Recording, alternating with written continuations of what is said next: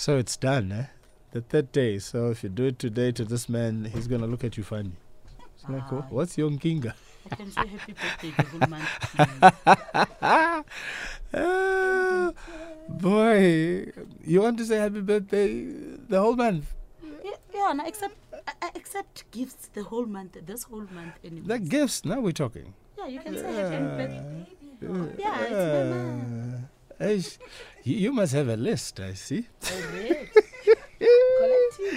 Hey, what says you? And of course, don't forget to share with us who did it best, James Morrison or Michael Jackson, Man in the Mirror. 3rd of January. Stop saying this thing. Let's bring in Ukanya. Trending news right now. At 13 minutes past 4 o'clock on SFM. Good to have you with us. Kanya, good morning this morning. Happy Monday.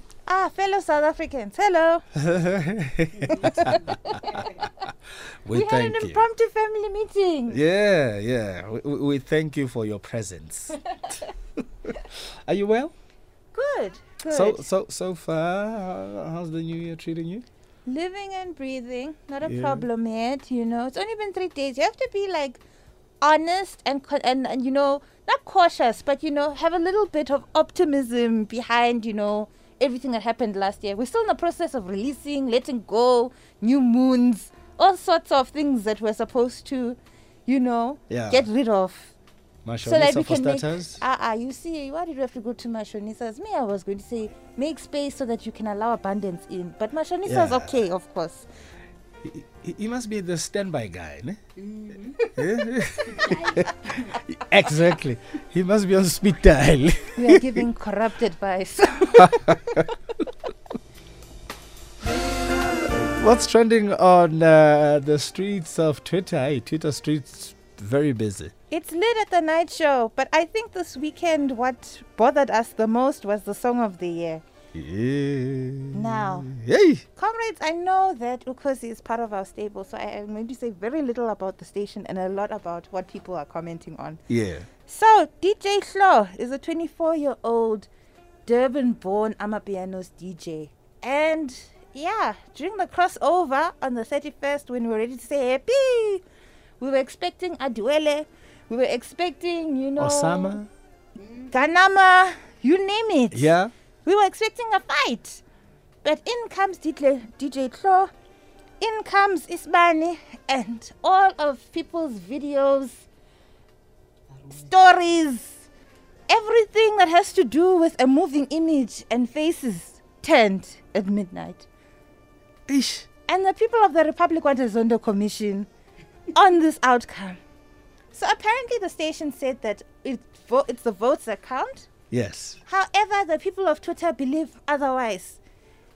The IEC of Twitter has said that we should look at other ways of collating all of these votes. Yes. Some of the votes need to come from the number of views you have on YouTube. Others need to come from your streams and sales. So streams, obviously online, your Spotify's, Apple's, all of that. Yes. And then obviously pure sales based on radio play. Right. So those three components together should make up who's number one. And I think Mhlaba Nene tried to do that in their top 30 on New Year's Eve. However, Ukhozi FM has done this, and this isn't the first time it's happening. They've done it differently.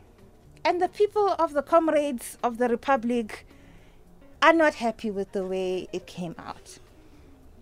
So Twitter is asking a lot of questions. They're still confused. Some are still hurt because their stories have been ruined, because their song didn't show up. But the votes, as they stood, that's what Ukhozi FM is saying. They're sticking to their story. They're not moving left or right. So it is with that and a sad heart that we must move on, comrades. Kanya sounds like she's making a January 3rd statement. But we have to move on. Because Ukhozi FM is not the only station that's created its own, song of the year. Yeah. The unfortunate thing about COVID is that it took away all of our concerts, your Fat Durban Rocks, all of these, different entertainment spaces and mediums that create their own number one song, you know. And there used to be such a big mix of them, so that regardless of which part of the country you are in, you know, there'll come some sort of consensus. Whoever got the number one in as many of these platforms, events, countdowns would be the overall winner. I mean, the last time we had a consensus about who was number one was when Omunye Pesco Munye happened and Distraction Boys destroyed the summer. Eish. Remember the time when DJ Spoo had, remember when it rained? And that was decisive. Sister Bettina, decisive. Now we're living in an age where every time we look at a number one song at the end of December, we wonder, was it rigged? Was it released the week of the 31st so that it has the most number of votes? How dare we do this? Shall we call Van Damme? I don't know, guys. That may be a bad idea.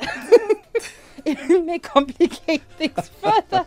But we must move on. Moving right along.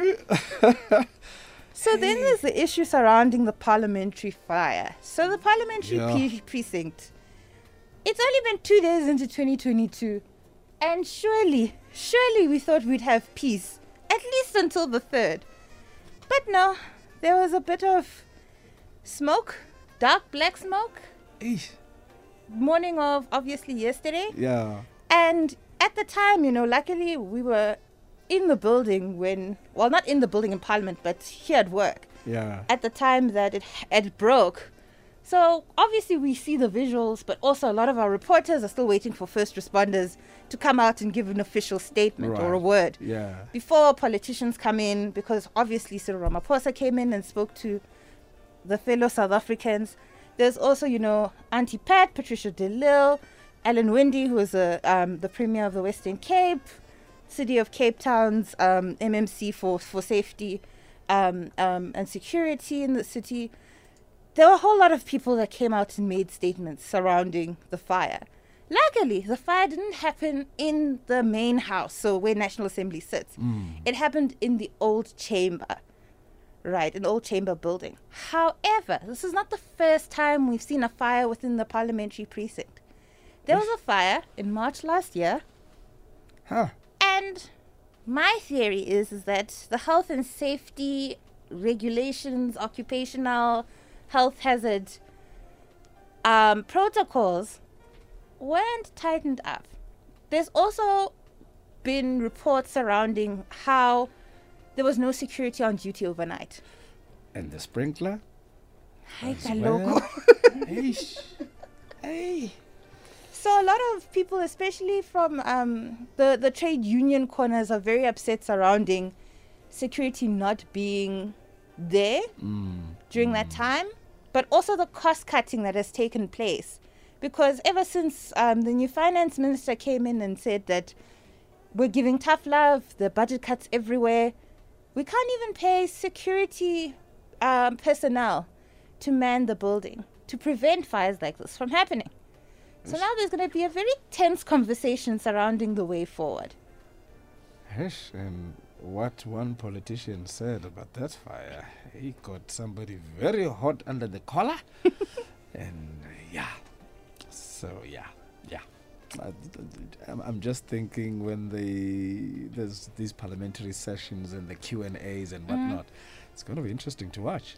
Yeah, I think ATM was one of the few political parties, the smaller political parties that have called for a sort of multi-party, not necessarily disciplinary hearing, but an investigation, because they're also questioning how there has been arrest of a man, I think he's 49 years old. He was taken in for questioning, but then Auntie Pat, Patricia de Lille, who's the Minister of Public Works, said that his case has now been handed over to the Hawks. So how did we escalate from, questioning him, just seeing, okay, what's going on? How are you connected to this? Where were you at the time of the crime to, you need to go over there fast. So I think, we need to first find out how did this start. But also the second thing we need to find out is, was it politically motivated? I mean, last year we had the July riots. We've had several, incidences whereby we've now had to question, is it espionage? Is it sabotage? Is it treason? Because it is a national key point. And I think one of the things people need to take away from the story is not that, arrests will be made and people will be arrested and, the fire happened on purpose because government people or people who usually get tenders are out here looking for money and excuses to rebuild. We need to remember that as part of a democracy, the burning of a national key point is not the greatest of signs in terms of where our democracy is going and what people think of this democracy and if there's any buy-in to this democracy, whether it's politically motivated or if it was an accident. But until we get to the bottom of that, we're sitting in very difficult and testing times because is this the first and the last? Could it be the SABC tomorrow? Who knows? Hey, unzima lo mthwalo ngemandishi. Moving right along. So the late Arch, may his soul rest in peace. Yes. We've had such a long and heavy week as a country that, on Saturday he was finally laid to rest. In I think what was a very beautiful ceremony in the end. I think a lot of people were very surprised at how all of his wishes were not only respected, but there wasn't any pushback surrounding it. So the Arch Emeritus Desmond Tutu was given a special level 1 funeral, which means all the bells and whistles. Essentially, you would have the funeral of a statesman. But the Arch, being the Arch, was like, no, here are my terms and conditions, take it, make sure that I have my choir, make sure my casket is simple, make sure I do not get buried into the ground, let me be cremated, but cremated by water so that, I also save the environment. Please make sure that, we keep this simple, we keep this in the church. I want my ashes buried underneath St. George's Cathedral, which they did actually. I think it was just after the funeral, they found a little spot and Archbishop Makgoba actually was the one to place it into its slot, and there was even a tile created in commemoration of his funeral and obviously of his years in service as an archbishop, which was 86 to 96. So, it was a very moving tribute, not just in, all of the people who spoke so greatly of this global icon, but also of the president who, in the eulogy, reminded us of the things we have bequeathed from the Arch himself. I know there's been a lot of back and forth on social media surrounding Desmond Tutu with regards to, the Truth and Reconciliation Commission, the conversation surrounding Winnie Mandela. But I think one of the things we also need to remember in how we pay tribute to Archbishop Desmond Tutu is that at the end of the day, when we put that aside and we remember that the Reconciliation Project is not beholden or on the shoulders of one man, there's a much bigger context to the work and the service that he provided to this country. So the greatest gift that he provided us was hope and forgiveness. And I think that's where, the president really, really understood the assignment. I loved his naughty side. I loved his naughty side. He had a fantastic sense of humor. I wish we documented it more. Yeah, the way he chuckled. Was something else. And when is the census? The census should be this year. It should be out this year. There've been quite a number of researchers and on-field assistants that have been rolling through the length and the depth of this country. Statistics, I say, is usually the department or the institution that runs the census throughout the country. Yeah. They haven't completed their work yet. I still need to find out when exactly the new census needs to be released. But it should be something that should be released this year. I think at the moment there's a process underway to recruit field workers. Yes. And supervisors and such analysts. people. Yeah. So that means our next story falls into that, ne?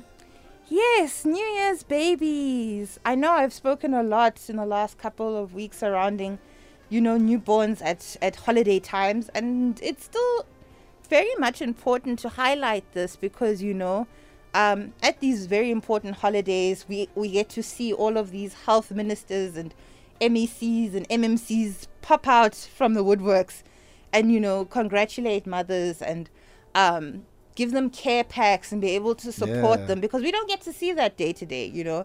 My mom is an operational manager in a maternity unit, so she does that work. So then the MECs come out, I'm like, you guys, you come at very nice, very happy times. You should be here every other weekend. In the trenches. Yeah.